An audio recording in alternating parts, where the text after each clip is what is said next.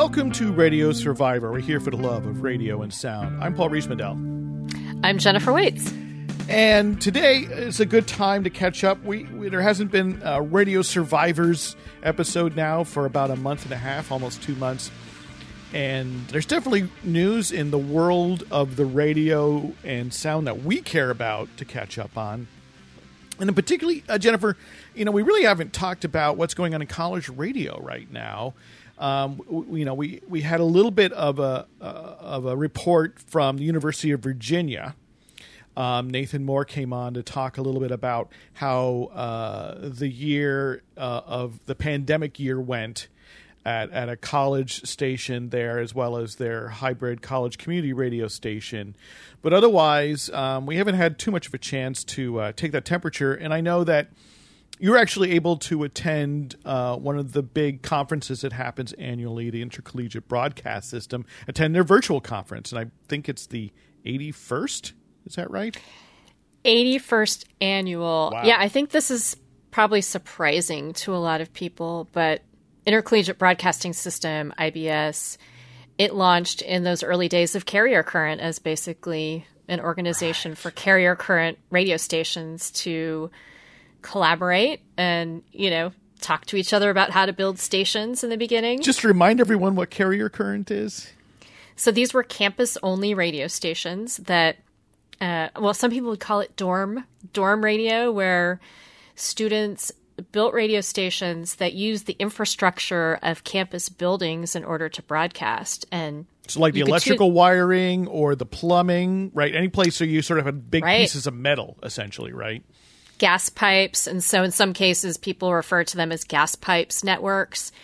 And so those parts of the building would be used like antennas. And then you could tune in on an AM radio in your building to carrier current. And still, some of these stations still exist. When I was in college, my college radio station was a carrier current station that we could hear in dorms and select dorms on AM radios, and then in our dining hall.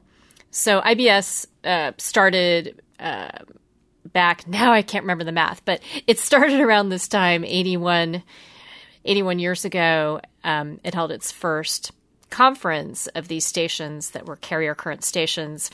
And they would also meet up to collaborate on ad buys, because carrier current is a form of broadcasting that we talk about as being Part 15. So they're an unlicensed radio station. FCC doesn't license carrier current radio stations. Yeah, as long as you obey the rules for Part 15, they otherwise don't care what you do. Yeah, as long as you're not interfering with other broadcasts. And so carrier current stations could actually run advertising. So some of what IBS stations did in those early years was work together on ad buys so that they could maybe find a sponsor that would buy time on carrier current radio stations all over the country.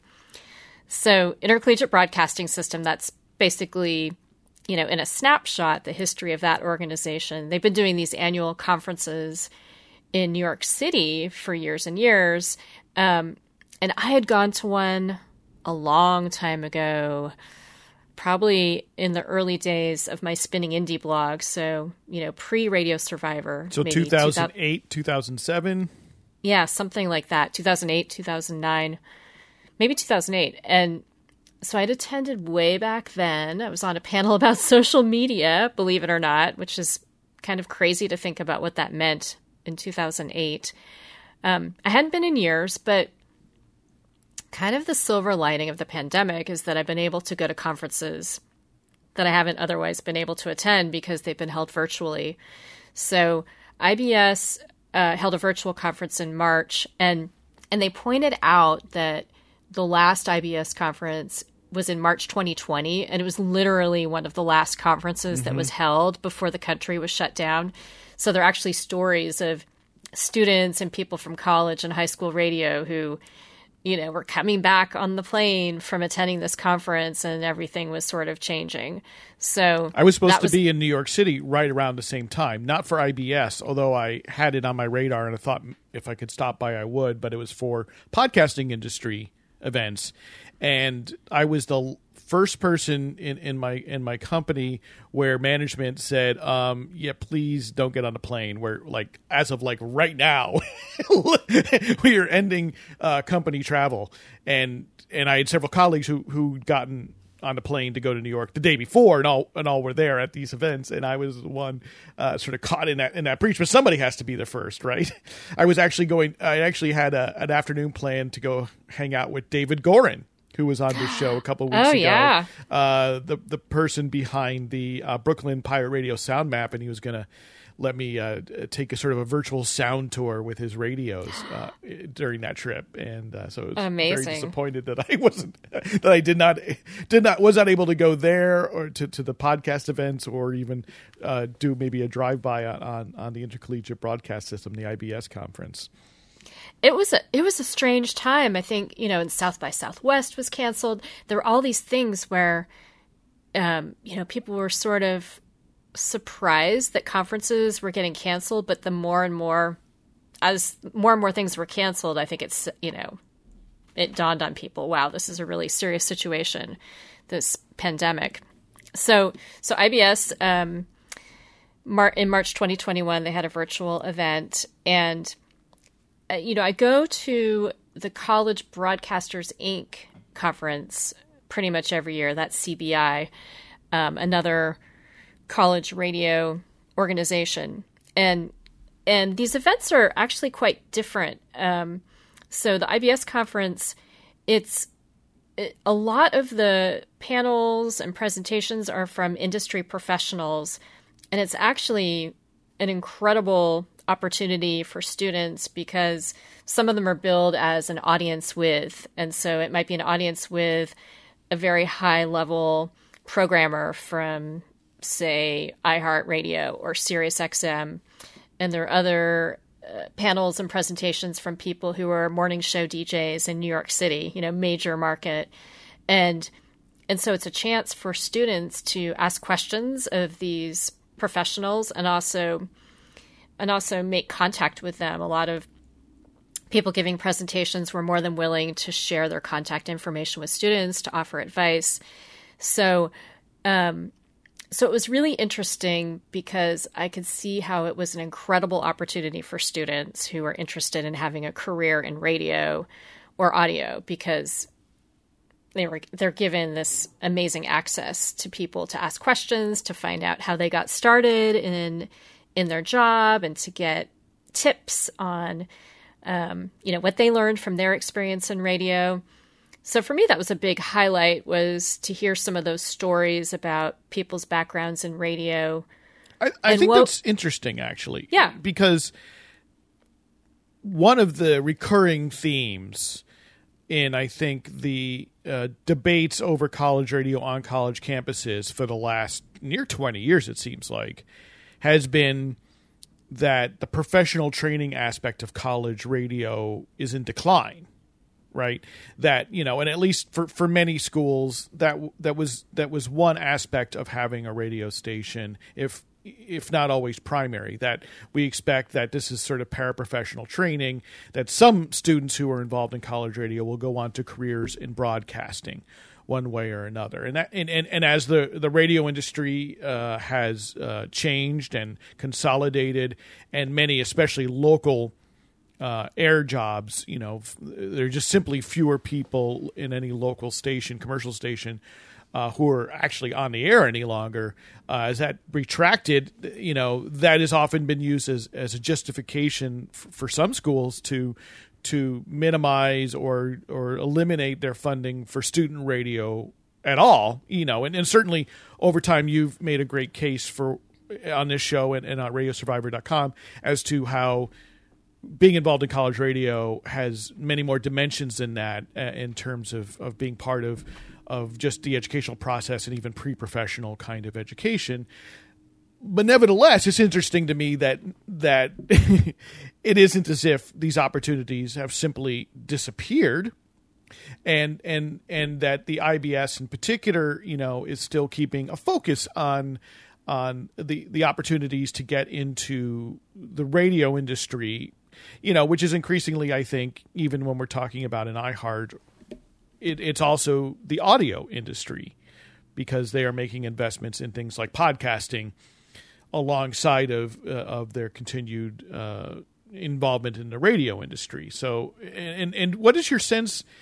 I mean, it may be harder to tell in the online environment, but I'm assuming there's some degree of Q&A and chat and things like this. Oh, interaction. Yeah. Does it seem like there was a lot of interest in students from the students who were attending there? Yeah, and I think it's probably the students attending are the students who are interested in radio. Right. So it's self-selecting. Yeah. It's self-selecting. What's interesting is, a lot of the professionals who are speaking talked about their incredible passion for radio and the challenges that were in place as they have traveled on their journey in radio. So, tales of people who had worked in, 10 different cities, small towns, making their way up until they were broadcasting in New York City. So lots of stories about, starting out with internships. And so very much it seemed like the people in the industry were super passionate and worked really hard to get where they were. And you could also hear that from students in the audience who seemed really eager and excited and were thrilled to be asking questions of some of these people who were probably, in a way, heroes to them, DJs who they might listen to on a morning show in New York City, or journalists who they listen to on the radio.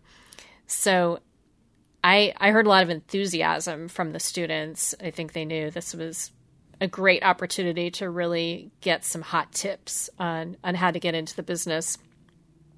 And I mean, in addition to that, I also want to point out that for me personally, it was really interesting to hear all of these broadcasters talking about what it was like to be broadcasting over the past year. And for many of them, they talked about how rewarding it actually was, that there were things that were traumatizing in reporting on COVID deaths, or knowing that there were infections in the building that they were broadcasting from. But they also felt like being on the radio in this year was something where they were making a real difference in people's lives. And that radio is one of these places where you're still getting these simultaneous live experiences. So that to me was super interesting.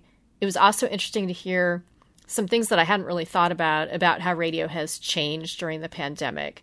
And there were music programmers who talked about how certain types of contemporary music were less appealing to audiences, that people wanted more comfort food type audio. Mm-hmm. So maybe music from the past 20 years as opposed to brand new dance music. And then there are other shows that maybe there was a comedic morning show that really relied on call-in, like phone calls from audience members. And these are all commercial. These are all commercial station testimonies here, right? This is the professionals telling students about the experiences in this last year. Okay. Exactly. Yeah. So somebody who has a morning show and does comedy, and there are various technical challenges. Not everybody was able to do a radio show from home with all the gear that they would use in a radio station. So this one guy, he couldn't take phone calls anymore. So he had to figure out how to rework his comedy routine in his morning show, and also had to rework how to present comedy during a time when there's a lot of tragedy going on. So the types of jokes that he was telling were more about him working from home and sort of those mundane things. That reminds me, I found that interesting, of the Grassroots Radio Conference this past fall, which was virtual. And one of the keynotes was given by Ken Friedman, you may recall, who is the station manager of WFMU, which is a longstanding community radio station out of Jersey City, New Jersey, well known for its free-form programming and being one of the trailblazers in internet broadcasting. And Ken does a sort of improv comedy show on WFMU, and he, as part of his presentation, his keynote, which was about basically doing community radio at a time during a pandemic, at a station, and when we had Ken on the show to talk a bit about it, at a time when at a station that really, really, really emphasizes the in-person interaction and being present in the station. But he also talked about doing the improv comedy. At what point can we make COVID jokes? Like when is it okay? When are we, and being on probably non-commercial community radio, which can often be edgier, being maybe ahead of the curve than your local mix station, right? Morning show might want to be. I had that thought. I'm curious so you said that students had a lot of reaction. Sorry, go ahead. I wanted to say one more thing about that.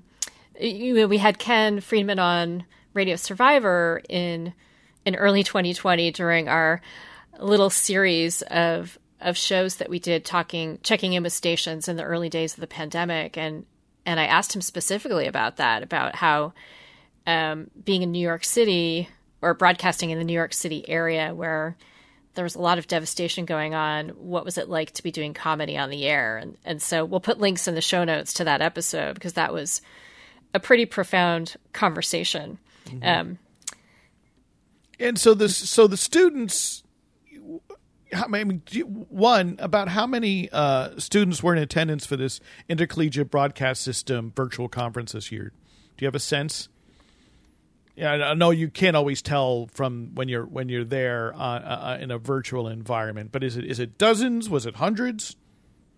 Oh, I don't remember, and I did jot down notes at the time, but I think there were sessions where you had more than 100 people because there were some keynote presentations that definitely had a big audience. So it was well attended. And then there were smaller sessions. Like I went to a meetup for high school radio stations, and that was pretty intimate, around 10 people, but equally amazing. And so what was that like? I mean, did you get a sense for, we've talked about college radio in the pandemic times. What were things like for high school students? Because I think that even the experience from high school to high school, there's probably even more variance in terms of in-person, distance learning, and how that would fold into the radio station at a school. Yeah. So this was one of the few sessions at the conference where I felt like I was getting more of the insight into what was going on in the station, because a lot of the conference was really these presentations from sort of outside professionals. So the meetup with the high school radio stations was interesting. Everybody was sharing kind of what was going on at their station as far as broadcasting, because, some high schools were completely in distance learning where students were at home and, communicating with school online only. And some schools were starting to bring people back, maybe in a limited way. Stations talked about how they set up their station to have more distance between people. So there were some where they were moving around furniture and computers so that you could have students working with space between them at the radio station. Joe Bryant from KMIH, he talked about how it was a really good year for them to do a lot of podcasts. So if you have more people who are at home, he was really pushing that since students couldn't get into the studio. And were they broadcasting them, or were they just distributing them as podcasts? Do you know? Both. Okay. So in some cases, the podcasts were also being broadcast as radio shows. And so in this meetup, I met some of Joe's students who we invited on to Radio Survivor, and they were the students behind the Rice and Shine podcast. So we'll also put links to that in the show notes. But it was great to meet a couple of these girls and find out about their experience as ninth graders doing podcasting. And so I was very inspired by that, and was really happy that we were able to eventually have them come on our show as well to talk about that. Yes, and you can find our show notes at radiosurvivor.com/podcast. You just need to check out the page for this episode of Radio Survivor, which is number 298. So taking maybe a step back from the Intercollegiate Broadcast System Conference, which you attended virtually in March, Jennifer, what do you feel like is the state of college radio right now? Maybe that's a hard question to answer, but I will say from my perspective as a bit more of an outsider, but paying some attention, but not nearly as much as you do. My overall sense is that college radio has weathered about as well as radio has, and as colleges have, in that, it sounds like stations by this point in time, which we're talking about pretty much the end of the semester, getting end of the academic year, in most colleges and universities, figured out a way to provide service, right? Whether they were able to figure out social distancing measures, students maybe being able to come into studios, one at a time in some measure, right? Which I think has been true of KFJC at Foothill College where you broadcast, or figured out some methodology for some students to broadcast from home, or this combination of maybe pre-recording in a podcast form and broadcasting. It sounds as though I haven't heard any, I haven't been privy to any news that this has wiped out stations. I haven't either. I think I'm feeling optimistic now because now we're seeing more campuses opening up, and I think in the fall it's going to be a much different picture. So now we're starting to hear things about some colleges might require that you be vaccinated. Yeah. At Foothill College where I DJ, I forget if I've even mentioned this on the show, but I've come back and I've done a few shows in person now, which I hadn't done in a year. And for the most part, people at the radio station at Foothill College, KFJC, we're the only people on campus. But some people are starting to come back and they're creating measures for you to check into buildings in a different way and do health checks. So I think there's a lot of infrastructure that's kind of changing on campus that is going to make it easier for people to come back. And some people may be back already at various other campuses. And certainly we're hearing about high schools that are planning to be fully open in the fall. So that affects high school radio. So I think, a lot of creative things happened in the past year. It'll be interesting to see if those continue. For myself, I'm enjoying being able to go to radio station meetings at my station over Zoom and not having to, get in the car for a long drive. Well, right. I mean, exactly. I mean, because you live, it's a good 30-minute, 40-minute drive from the station. Yeah. And in a lot of large metropolitan areas, I'm sure lots of folks have that same experience versus maybe some, smaller towns that may have a community college station where most people live within 10 or 15 minutes, right? I think that's been a big lesson, not just obviously for radio, but for a lot of life in this last year is, forcing so many people and organizations and activities online, while it was a challenge and everyone, but it seems, that many people have adapted to reasonably well. It also gave us an example of how much more accessible things could be as well, utilizing online technology. It sort of kicked everyone's collective butt, if you will, to contend with the fact that being able to travel in even or commute, let's say, it can be a privilege.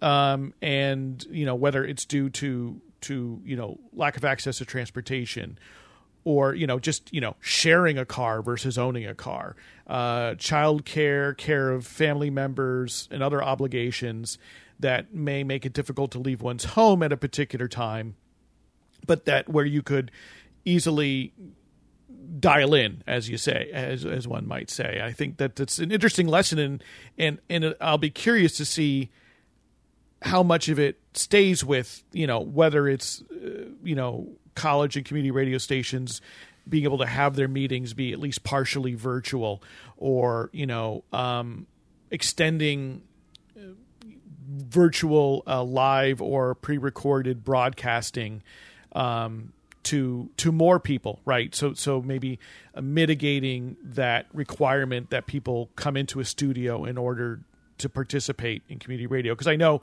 and there are many community radio stations that have try to work with this and thought about ways in which they can either help people find transport, right, or subsidize transport, or even I've heard talk of plans, to set up additional studios, in a different place in the same metropolitan area, so people don't have to maybe travel as far or travel to the central part of a city.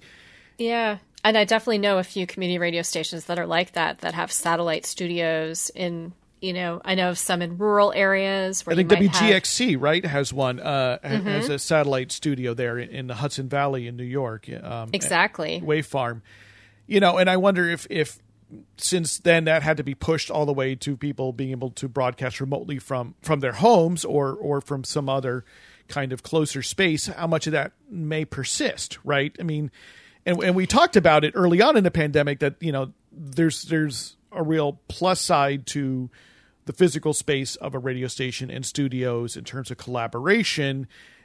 Also, but it's just been a default that's been built in, for the last 100 years, not necessarily because someone planned it. Oh, there's so many pluses and minuses, and I'm of multiple minds about it, because I do think that in person there's a community building that's pretty amazing, and I see, with online, my own experiences as a parent of an online high school student, that being entirely online is not great, and it does not foster community. While at the same time at KFJC, I feel like more people are actually attending our weekly meetings when it's online. So does that mean it's fostering community? It's hard to say. Yeah. I'm really torn by it, because I think the in-person part of it is so important. Having online only meetings can make it more accessible for some people and less accessible for other people. So, right. And that's why I wonder if there could be a hybrid. Yeah. Noting that this is Radio Survivor. We're here for the love of radio and sound. I'm Paul Riespendel. With me is Jennifer Waits. And we're heard on community radio stations around North America, and which includes Canada, and then also in Ireland, as well as we're heard on online stations around the world. And I want to note that the first station to take us on, that's a terrestrial radio station, is X-Ray FM, which is a community radio station in Portland, Oregon. It's where I live. It's where our co-host Eric lives as well. We have ties to X-Ray. And we also don't produce from the X-Ray studios. We've been a virtual program to X-Ray from the very beginning. And, of course, X-Ray does have their own studios. Although from the very start, the station has been on the air now something along the lines of 8 years or so. I apologize for not getting it completely correct. I know that that from the very beginning they tried to accommodate the ability for there to be shows on the air that weren't necessarily live hosted, right? Where people could pre-record and give them to the station, rather than sort of starting with the default model as we talked about in much of college and community radio, which is you come to the station and you do the show live on air, and it's the rare exception when somebody is able to pre-produce or produce remotely. So just reflecting on that of course, then we are heard on lots of community and college radio stations. And clearly we're pre-recorded, and it's a thing where most of these stations carve out some level of space for syndicated programming, which is essentially what we function as here. But this was true, I think, during my time in community radio as well. There's often like this hard line between what we consider between syndicated programming, which may be pre-recorded, versus local programming, which must be live and in the studio. And the existence of automation, which has become much more accessible and less expensive and easier to use, especially in the last 10 years, has eroded some of those barriers, simply because it became easier to do. Loosening of regulations, for better or worse, made it easier to do because you didn't necessarily have to have a live person in the studio from a regulatory standpoint, so long as you were otherwise satisfying the fact that a live person could have control over the transmitter. But you can do that again through remote technology. that it's really changing it up, and this pandemic pushed it to the fore, and I don't think anyone still quite knows what to think. And for me, I tend to think of it is that I don't think all in person or all remote is the answer. I've been working remotely now for 7 years. The company I work for is based in LA and based in New York. And we've had a lot of people who work remotely, but even through the time, and now we have offices, many more offices. And even from the pretty early on in my starting to work there in 2014, it was pretty rare that everyone who needed to be in a given meeting was in the same physical location.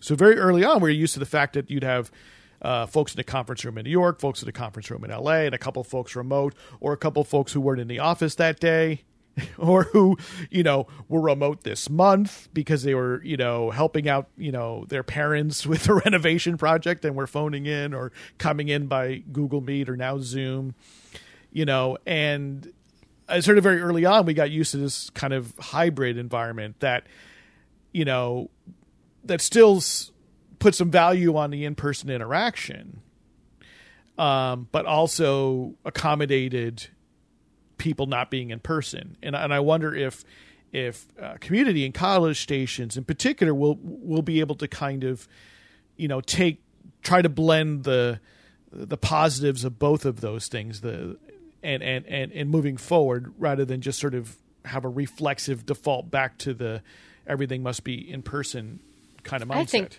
I think so. And I think there are going to be people who are demanding it, who have gotten used to, like I live hours away from, we have people at KFJC who live hours away, who are sort of contributors to the station from afar.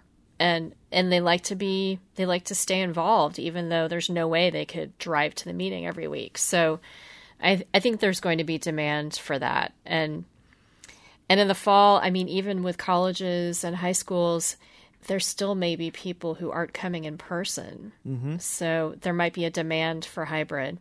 Yeah. So we shall see.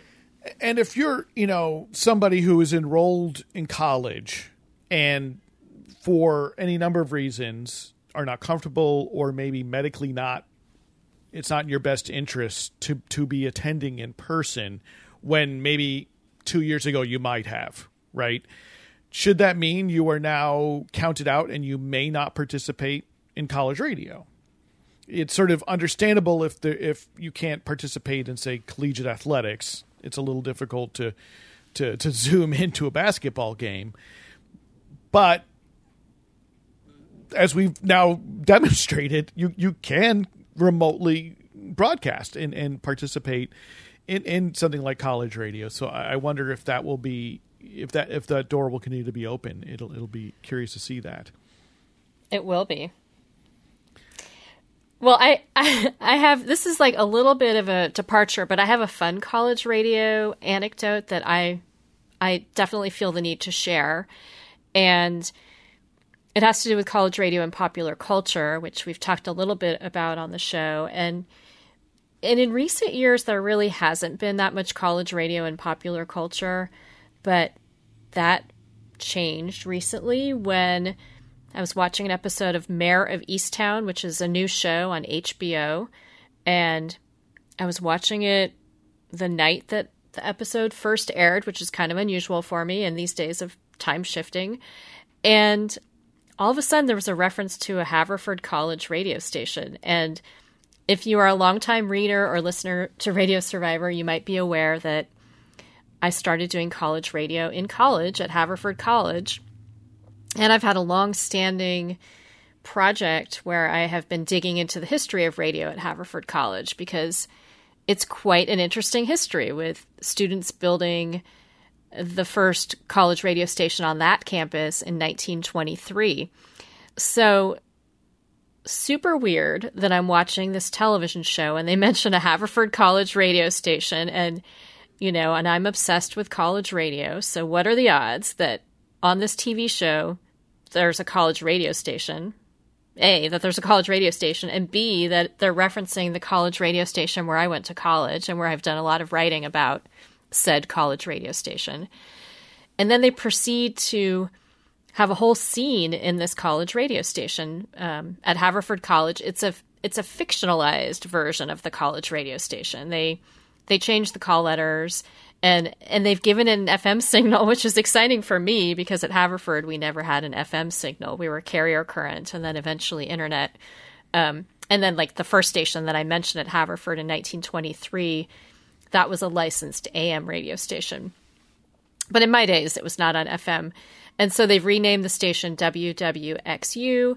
The station on the TV show looks like many of the stations that I have shared photos of in my college radio station tours. There are stickers all over the walls. There are walls full of vinyl. And the record library actually looks like the record library at Haverford College when I was at the Haverford College radio station. It's as if they almost sent a scout or set designer out, right, to the station to take pictures, or maybe did research and could find pictures online. Or read my articles. Or maybe read your articles. Because I tweeted about it the next day. I took pictures of the TV while I was watching, and the photos of their record library look really similar to the photos of the record library that I took, or my dad took of me in the record library in the 1980s. So can you do a post and compare and contrast with screenshots, Jennifer? I so want to see this now. I was telling my husband, I think I need to do a fictional radio station tour of the Haverford College radio station on Mare of Easttown. And also I would like to try to reach out to some of the producers to find out, to actually find out how they decided to pick this radio station, why they chose Haverford, which is a small, 1,200 person school. Maybe there's in the an Philadelphia alum area. on the show staff. Well, I don't even know about the show. Mare of Easttown, MARE of Easttown. What is it about? So it's in a small town in Pennsylvania, and Kate Winslet is the star of the show as a member of law enforcement in the community, and so it's sort of about her and about the crimes that there's a big investigation that she's following, a murder investigation. I see. And so this is more of a side story where there's a scene in this one episode where this band, I think it's a high school band, they go and they play live at the Haverford radio station. And there's also a romance brewing between the Haverford DJ and this high school student. So maybe we'll see another appearance. I know. I mean, they built out. They apparently built out this set. They got to use it, right? I know. So yeah. If anybody knows of other college radio stations that are appearing in popular culture right now, let me know, because Lord knows there's a lot of television out there right now, and I can't see everything. Yeah. Send us an email, podcast@radiosurvivor.com. And, of course, you are listening to Radio Survivor. We're here for the love of radio and sound. And you can learn more at radiosurvivor.com. You just heard from Jennifer Waite. I'm Paul Rees-Mandel. We're sort of catching up in the news of radio and sound, and we've sort of caught up, I think, pretty well with the state of college radio after more than a year in the pandemic. And Jennifer, of course, is our college radio correspondent and expert who has been tracking college radio for us since the very founding of Radio Survivor back in 2009. And certainly you've been following college radios from way before then. And one thing I wanted to share is an annual survey that comes out that looks at sort of media and listening habits in the United States that is conducted by Edison Research, called the Infinite Dial. And we get the latest edition of this about a month ago. We're going to air right now in May of 2021. And, it gives us a snapshot onto how people are spending their time, particularly with audio, but not only audio. And in the podcasting industry where I work, we watch it because it is the canonical number that tells us how many people are listening to podcasts every year. So it's a national telephone survey. It's old school in its method, but because it's old school in its method, it's quite accurate and quite reliable. But kind of first off, I wanted to review a few of these stats, which I think are sort of interesting. They've been tracking how many people use smart speakers, like an Amazon Alexa or Echo. And it's now 33% of people in the U.S. now say they own a smart speaker. Yeah, that's a bigger chunk than I knew they were growing, but that's a bigger chunk than I would have expected. Yeah, and it's funny. I own 2 smart speakers. I have a Google, is it like a Nest Mini? And I'll admit I own it because they sent it to me for free, and not because I'm in media, but because I'm a subscriber to some other service, and they just sort of said, "Hey, do you want this?" I said, "Sure." It currently sits in a box on my shelf. I've played with it. I've used it sort of for research purposes, just to how does this thing work, but I'm not currently comfortable with having a smart speaker on all the time, basically an active microphone. So I've played with it, but it is not currently convinced me to keep it on all the time. And then I'm a Sonos user, and newer Sonos speakers have the ability to integrate with either Google or Amazon, I believe. But the microphone has a hard switch. Right, so you could use the microphone or not use the microphone, and ours are all turned off. And I'm just trusting Sonos that when I have the microphone in the off position, it really is off. I know I've tried to yell at it a few times, and it doesn't seem to listen to me. But nevertheless, it seems like a lot of people, find them useful. What this doesn't get into is how much people use them, whether they're currently turned on. I do know people I talk to who like their speakers a lot and really do interact with them, and all indications show that people who have smart speakers consume more audio content, consume more radio content, more online radio. You can ask them to play you podcasts or to play your local stations. Maybe you've heard on both commercial radio and on public radio. Often they'll tell you tell your smart speaker to play this station. And certainly driving people there. And a lot of folks, will use them in the morning to kind of get the news, the weather, and things like that. But I didn't realize we'd gotten to like a full third of people in the country having them. And here's a stat I wanted to share with Eric, because I know this is something he's got a lot of interest in. But now it says even like a fifth of the population have ever watched a live streamed video game. So that's like on Twitch or a number of other platforms. And of course, if you get to a younger demographic of people who are 12 to 34, it's 38%. So more than who own a smart speaker. And I think that's interesting from our perspective, even though we're, ostensibly it's a video format, because it's not just because so much of the streaming of a video game, there's an audio experience there, right? And much of it is about the commentary and the discussion, and that it has elements that I think are like a podcast, even though there's a visual element that you may be commenting on or not commenting on, like many video game streamers essentially are radio show hosts in a sort of a call-in environment. Only the interaction is via people using text chat with them, but answering them or speaking with them, interacting with them verbally. So that's another kind of, I think, platform. It's always interesting to keep an eye on, especially because it's so popular with young people. But now we get to radio and regular AM, FM, terrestrial radio. And so right now, AM, FM radio is still the most used medium in the car. And this is an area that they look at.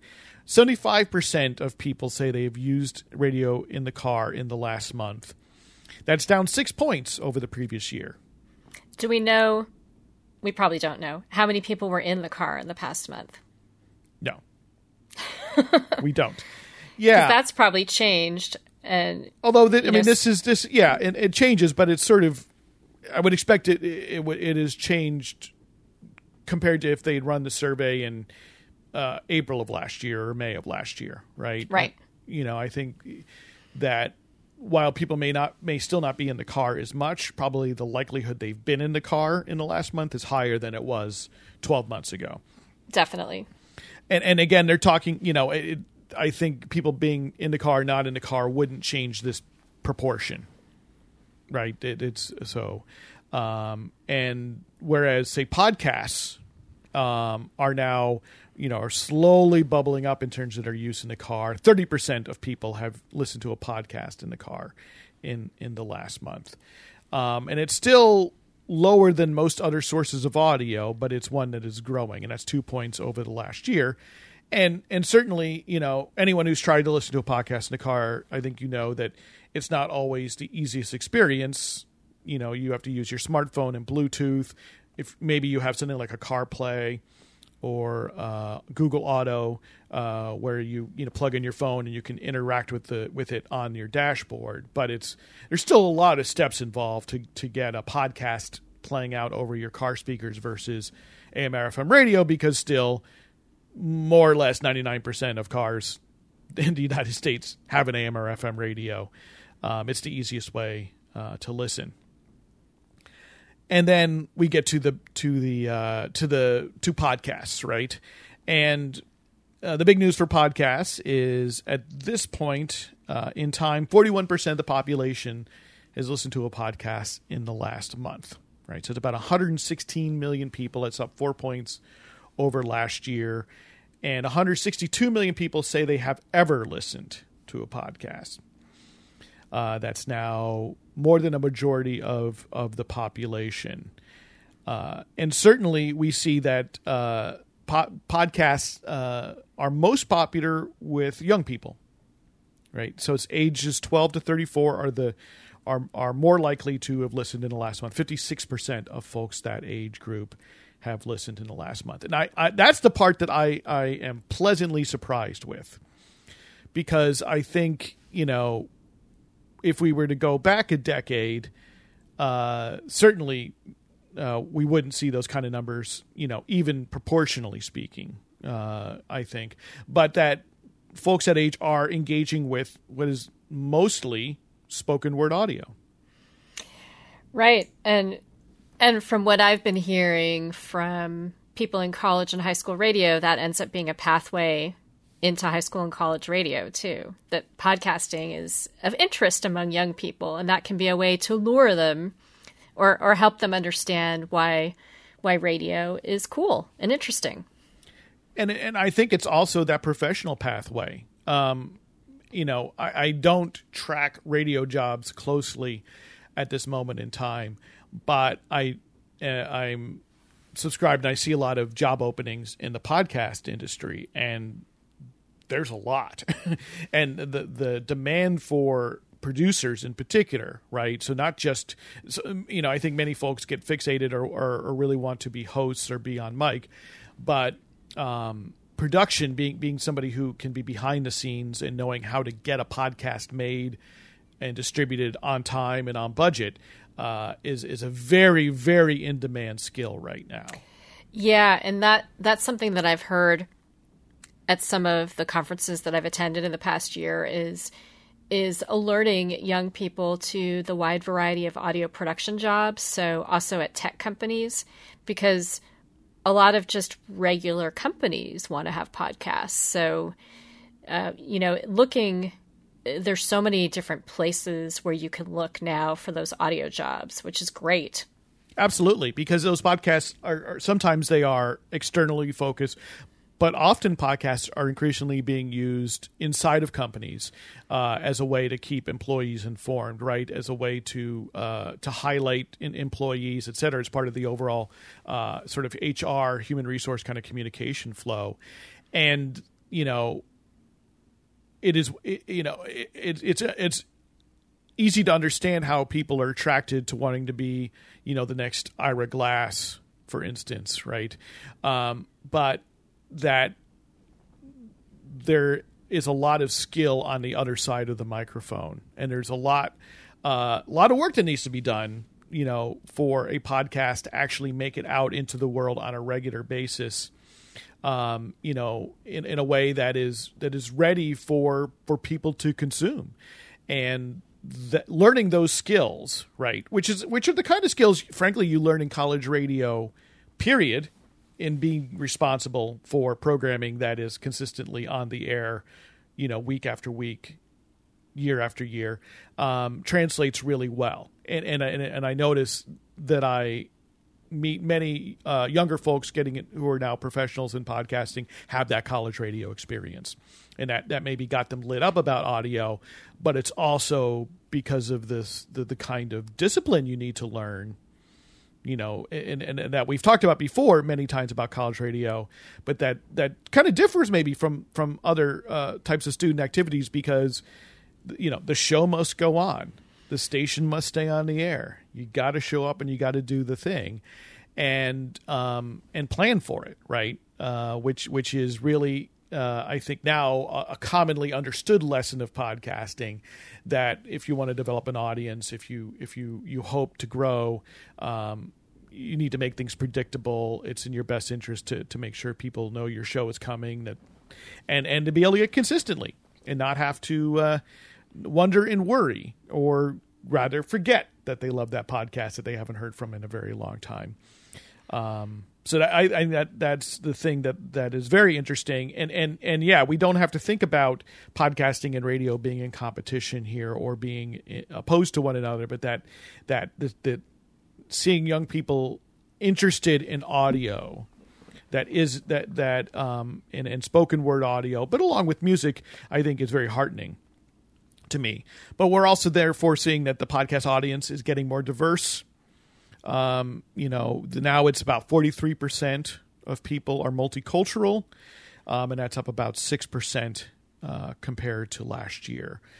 So again, the podcast audience looking much more like the American public at large. And I'm going to put on my sort of wizard's cap here, and I'm going to say that I think we may see the podcast audience actually start to become more diverse than the country as a whole, because of the accessibility of podcasts and much more investment going in to creating networks and programming that addresses both the entertainment and informational needs of many different communities, and the more that there is that programming and there is opportunity, the more likely folks are going to tune in. I think we may actually see the podcast audience become even a little bit more diverse than maybe the country is at large, but we'll see. You could hold me to it. That would be a very positive thing. So I hope that your prediction becomes true. Absolutely. So that's a little bit of how the audio universe is developing here. Thank you to the Edison Research Infinite Dial Survey. And as we get close to the end here, Jennifer, one thing I wanted to remind our listeners of is that for those who are thinking they'd love to see a new community or college radio station on the air in their area, the next filing window for a non-commercial educational FCC license is opening up November 2nd through November 9th. So this is actually following the commercial radio auction, which is happening July 27th. We talked about that on episode 287. But I also want to refer people back to episode 269, which we dedicated to understanding and exploring the kind of organization you have to have in place, some of the checklists of sorts you need to do in order to apply for an FCC full power non-commercial license. Those licenses, it is not an auction, so the FCC does not charge you for this, but as a full power station, which is a station that's broadcasting typically with a minimum of 250 watts, but often with thousands of watts that can cover large areas. There's a lot more engineering requirements. You have to do a lot more homework in order to successfully apply for a license. But so now is the time to plan. If you have a local organization or college or high school, and you think now is a time you may want to try and bring a new station to the air in your community, it's definitely something to begin planning for. So definitely go to our show notes, radiosurvivor.com, and you will see that we have a reference back to episode 269 where you can learn more. And we will continue to bring you more information about this here at Radio Survivor. Also, though, what we can look forward to after this non-commercial full power license window is that we also then anticipate the FCC will open a window for additional low power FM licenses. These are stations that run at 100 watts maximum. So they're smaller, they're less expensive to run. Also, the engineering requirements are lower because they have less power. The FCC does a lot of the work for you. And so they're great opportunities for smaller organizations that maybe don't have the kind of funding and capital needed to put on a 10,000 or 20,000 watt station. So we can expect that to happen sometime after this filing window in November. So it's unlikely probably to happen in 2021, but I think if we're looking forward, it's likely to happen in 2022. The last time there was an opportunity to get a low-power FM license in the United States was in 2013, in October 2013. And it's a kind of thing as well, though. You need to have your ducks in a row. You need to do a little bit of work ahead of time and learn the requirements. You do have to be applying in the name of a nonprofit corporation. So Paul Rees-Mandel, I cannot apply for a low power FM license, but if I were part of a nonprofit corporation, we could apply for that license. Including schools, so yes. Colleges could apply for a low power FM license. Colleges, schools, churches also qualify, as do other sorts of nonprofits. And, with both this NCE, the non-commercial full power license window, and the low power FM window, it's important to keep in mind that there's probably going to be limited availability in major metropolitan areas. Those dials are relatively full. There may be a few spots available, so never say never, but certainly in places like New York or Los Angeles, San Francisco, Chicago, the opportunities, at least in the center part of these metropolitan areas, may be fairly limited. There may be some signals along the edges. Where you're likely to see a fair amount of availability is in smaller cities and in more rural areas. But going into these windows, the FCC, publishes lists basically of opportunities where they believe there is a technical ability to have one of these stations. And so it's important to keep an eye on that, because one of the emails, we say this all the time, but one of the most common questions we get by email is, how do I get a radio station? And the answer is, this is one way to get a radio station here. So go to radiosurvivor.com to learn more. Jennifer, thanks for bringing us all the great college radio news this week. Sure. Yeah, it was great to have an opportunity to share, going to all these amazing conferences recently. So I'm glad that I could share just a little tidbit of that. So Jennifer, you mentioned earlier in the show how, the set design of the mayor of Easttown for the college radio station looks suspiciously like some photos you have of the actual radio station at Haverford College. We actually got contacted by a YouTuber who is fairly popular the other day. He's known as the Antenna Man. And I don't know if you saw this email come through. Maybe it only came through to me. I don't know. Oh, no. Tell me more. Yes. So the Antenna Man, he runs a channel that's all about how do you receive over-the-air broadcast television, right? But I like this channel. I was already a viewer of it, but he gets, he reviews the antennas that you might find on Amazon, but he's also been sort of intrepidly following the last remaining analog television channels. Right. So there's a few still left. Low power television, which is a class of television. It's a little different than low power FM in that it's not expressly non-commercial.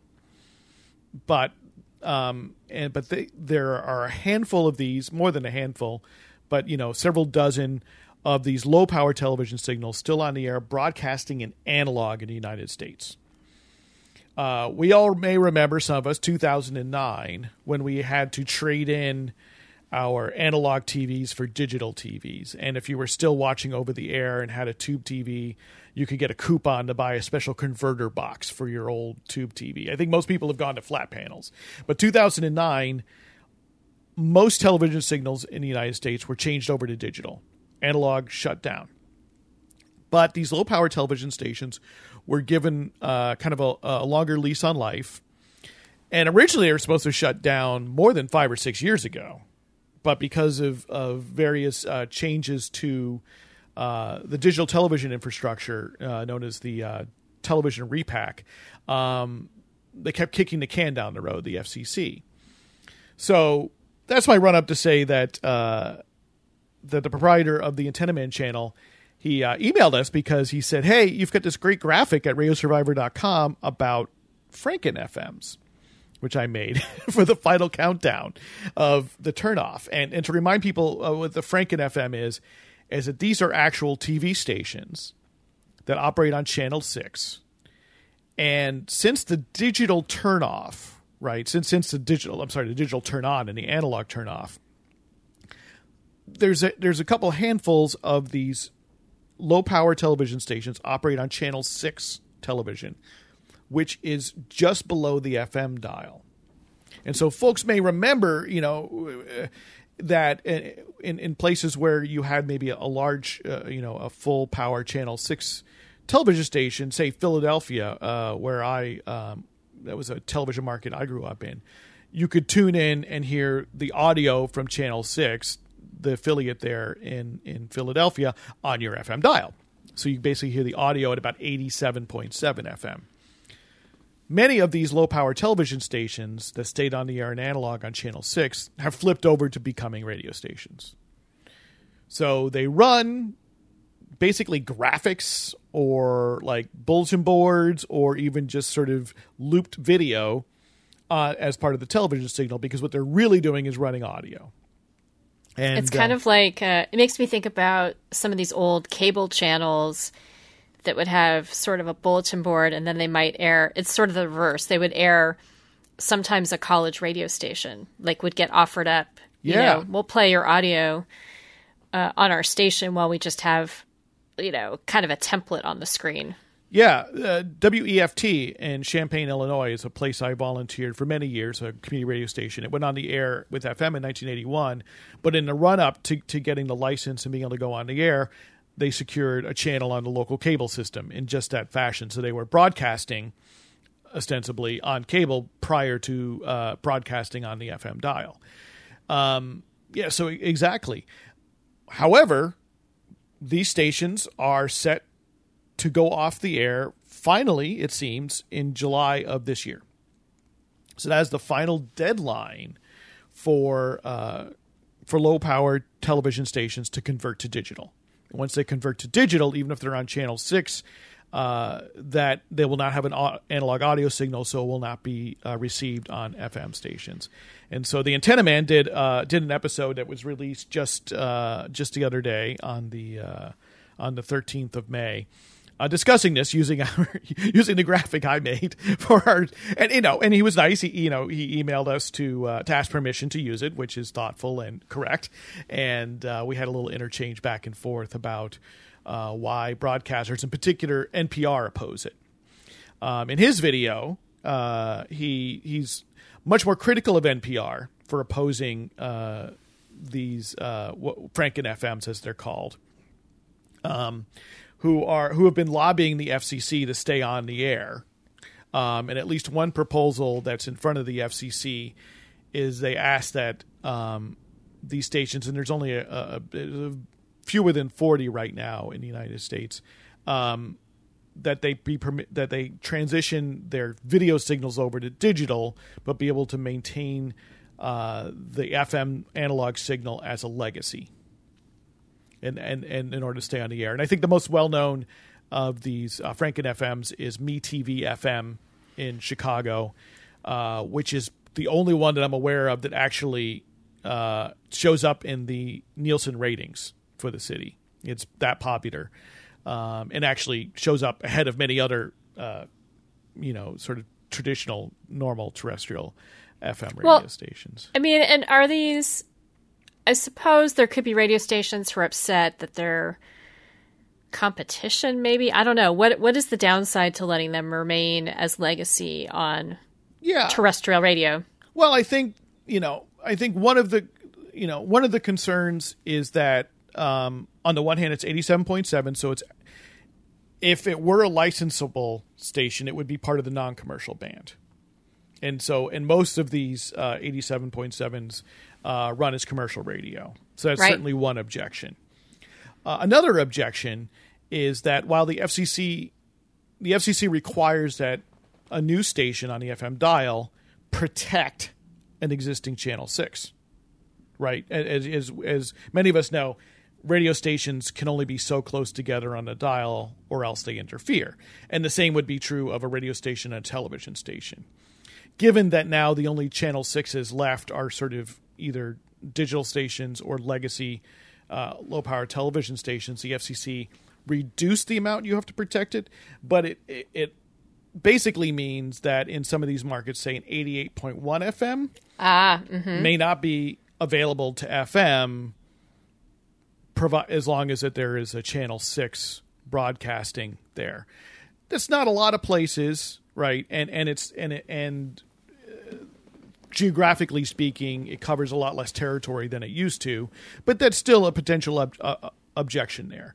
And I think the third objection is more procedural, where I think a lot of radio broadcasters would say, look, if we're going to make 87.7 part of the FM dial, well, shouldn't everyone get a fair chance at it? Right. So not only just in the cities where there's a channel 6 like Chicago, but shouldn't San Francisco, shouldn't every city in the country, shouldn't we just open up that end of the dial? Because we've got 87.9 FM, which is more or less official part of the FM dial, but which the FCC does not currently actively license, right? There's a few legacy stations there, but it does not currently license those. And 87.7 is not formally part of the FM dial, so there's never been licenses issued for that channel. And so an argument would be, look, I mean, we're all for expanding the FM dial, but shouldn't everyone get a fair chance at it, as opposed to folks who sort of found a loophole and have exploited it, right? What's the likelihood of that, though? Of which? Of the FCC saying, "Oh yeah, everyone can apply for 87.7." Right. Exactly. I mean, it would be great, but yeah, I mean, none of these things are impossible. And I know that folks have come to the FCC many times in the last 20 years, basically advocating that, with the switch over to digital television, which meant a real changing of where in the frequency band TV stations are, that should be an opportunity to expand the FM dial, and it really hasn't gotten any traction. And that could be a great spot for low power FM, because then you wouldn't have those interference fears, right? Right. I mean, exactly. Yeah. I mean, it would be, and similarly, I'll take the example of New Zealand, where they have reserved both the low end of the dial and the high end of the dial specifically for unlicensed operation, right? And in New Zealand, it is fully unlicensed with a limit of 1 watt of power, roughly, which is at this point, give or take, something on the order of 100 times the amount of power, if not more, than what you could broadcast with on the FM dial here in the United States without a license. So your typical kind of Part 15, as you mentioned earlier in the show, where regulations, would allow you to use an FM transmitter that in most cases might broadcast a few hundred feet. In New Zealand, with good sighting, they can often broadcast with a relatively strong signal about 1 kilometer, right? So something on the order of like 2/3 of a mile, right? They set aside, right? And so instead of even an unlicensed broadcaster having to compete or possibly, being a source of interference for a licensed station, they just gave them their own bands. and allow them. Now, New Zealand is a much less densely populated country than the United States. The entire population of the country is kind of equivalent to the population of Oregon. It's a separate kind of circumstance, but in a fantasy land, I could imagine opening up just 87.7 and 87.9 to a type of Part 15 or larger powered unlicensed. And imagine, for a place like Brooklyn, New York, where they have lots and lots of unlicensed operators, what if we just set aside a little chunk of frequency and let them have at it? Right. That would be great. That might help mitigate, because some of the issues that licensed broadcasters in Brooklyn and elsewhere complain about, and rightfully so, is that sometimes, many of these unlicensed operators are less careful about whether or not they're interfering with. And I know I've certainly heard, WFMU in Jersey City, I've heard them complain about the fact that they have unlicensed broadcasters who are really impacting their service to listeners in New York City, within what is the legitimate broadcast range of so not some fringe listener who's trying to get it in a DX kind of situation. And that's a legitimate concern with unlicensed operators, is that not everybody is trying to be a good neighbor on the dial, shall we say. But yeah, I think it could be great to allocate that space just to maybe a higher powered unlicensed operation rather, and just because it's not well exploited bandwidth right now, or it could be a hybrid, but it's hard to say, right? Because I don't think there's been any action at the FCC on this proposal. I will need to double check it again, but I thought that was interesting, and probably Tyler, the antenna man, is, because of YouTube, is likely bringing this attention to this matter far beyond what we've been able to do because he's on YouTube. But I will give a shout out. I enjoy your channel, and he did a field trip a number of months ago. I think he lives in the Philadelphia area of Pennsylvania, and he did a field trip way up to upstate New York with a little analog television for the express purpose of tuning in some legacy analog television stations.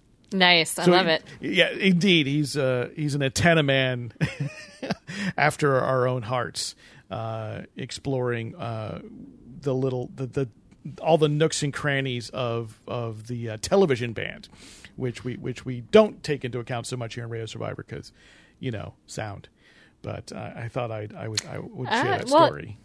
Yeah, no, I love that, and we definitely, I have some things about television I'd love to talk about in a future episode. There are some interesting aspects to the sound of television that are quite relevant to what we talk about on this show.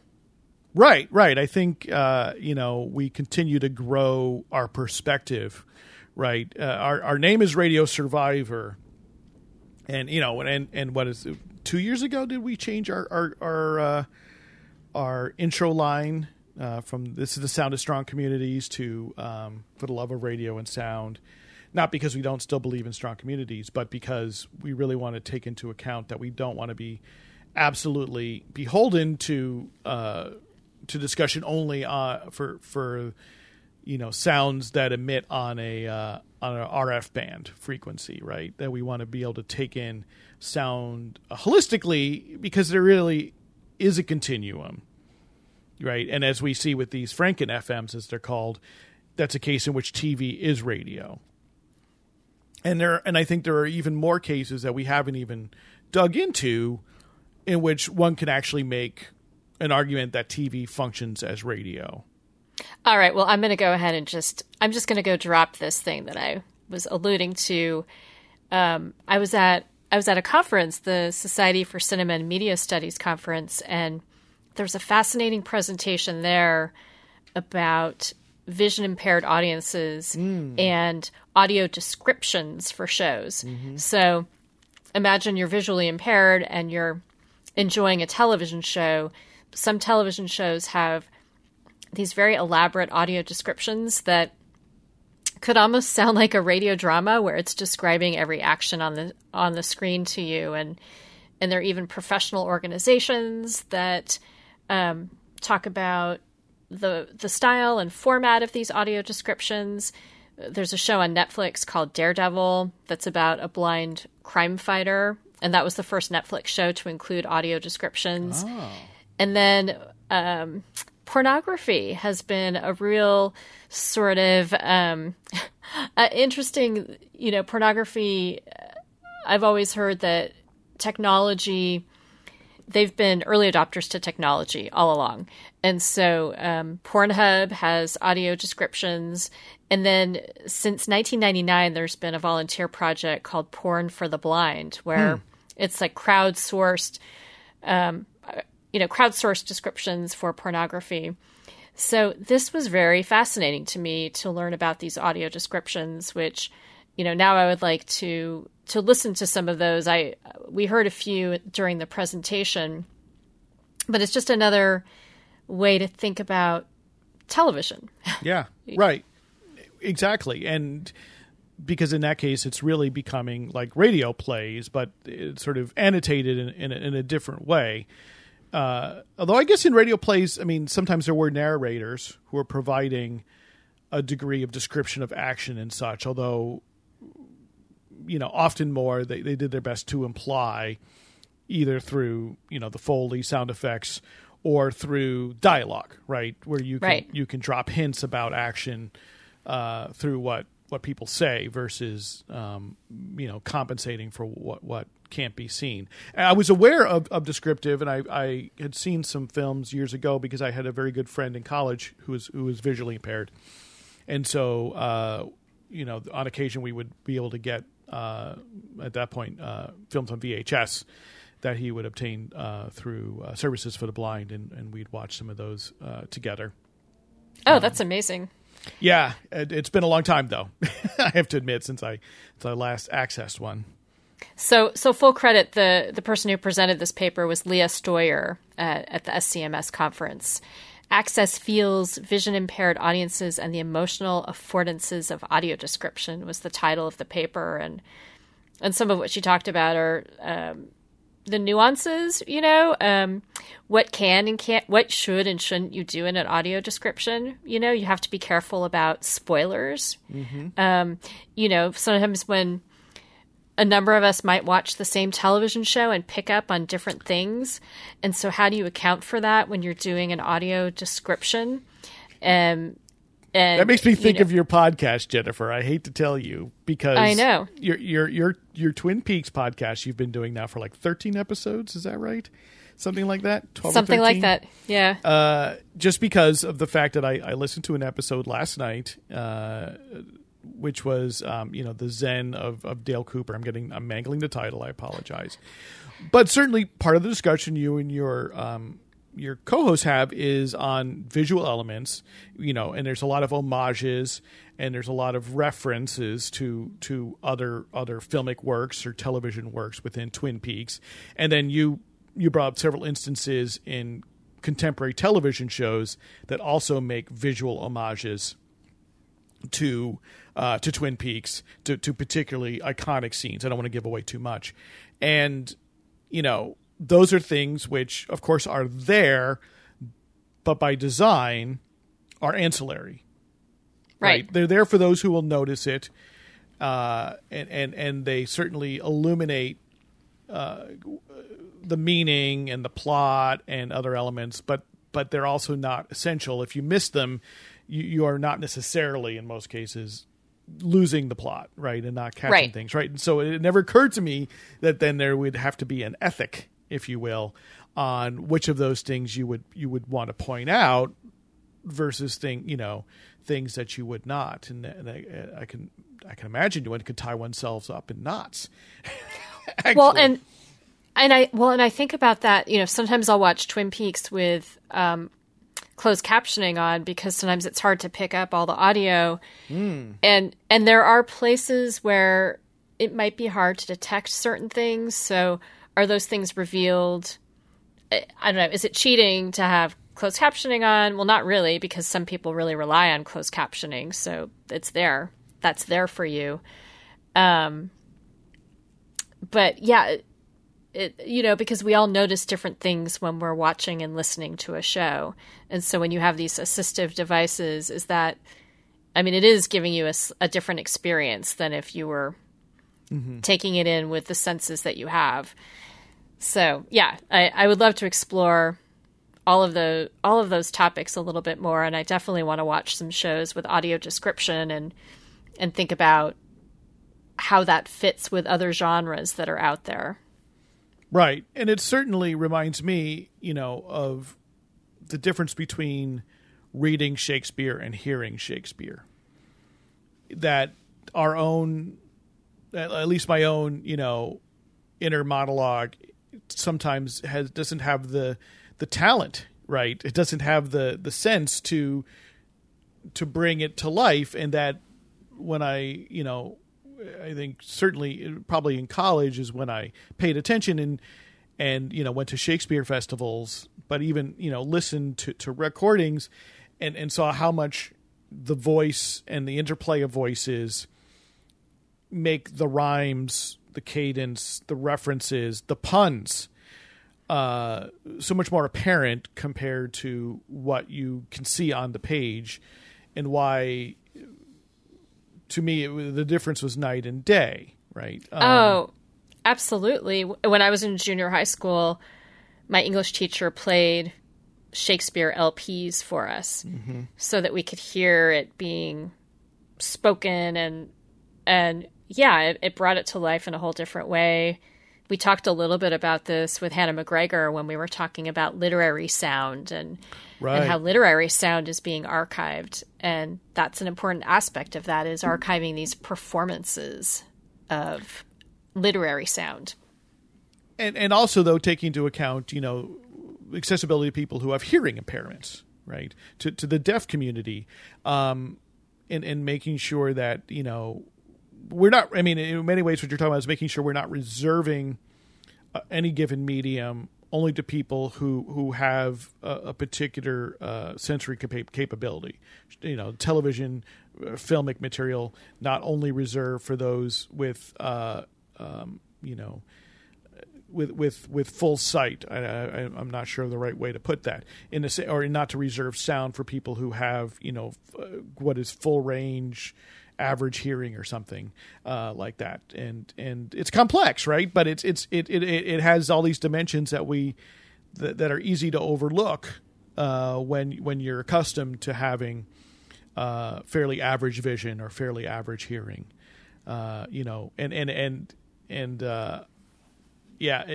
and also, you mentioned on your episode that I listened to, there was something which sounded like it was ambiguous and could be wordplay.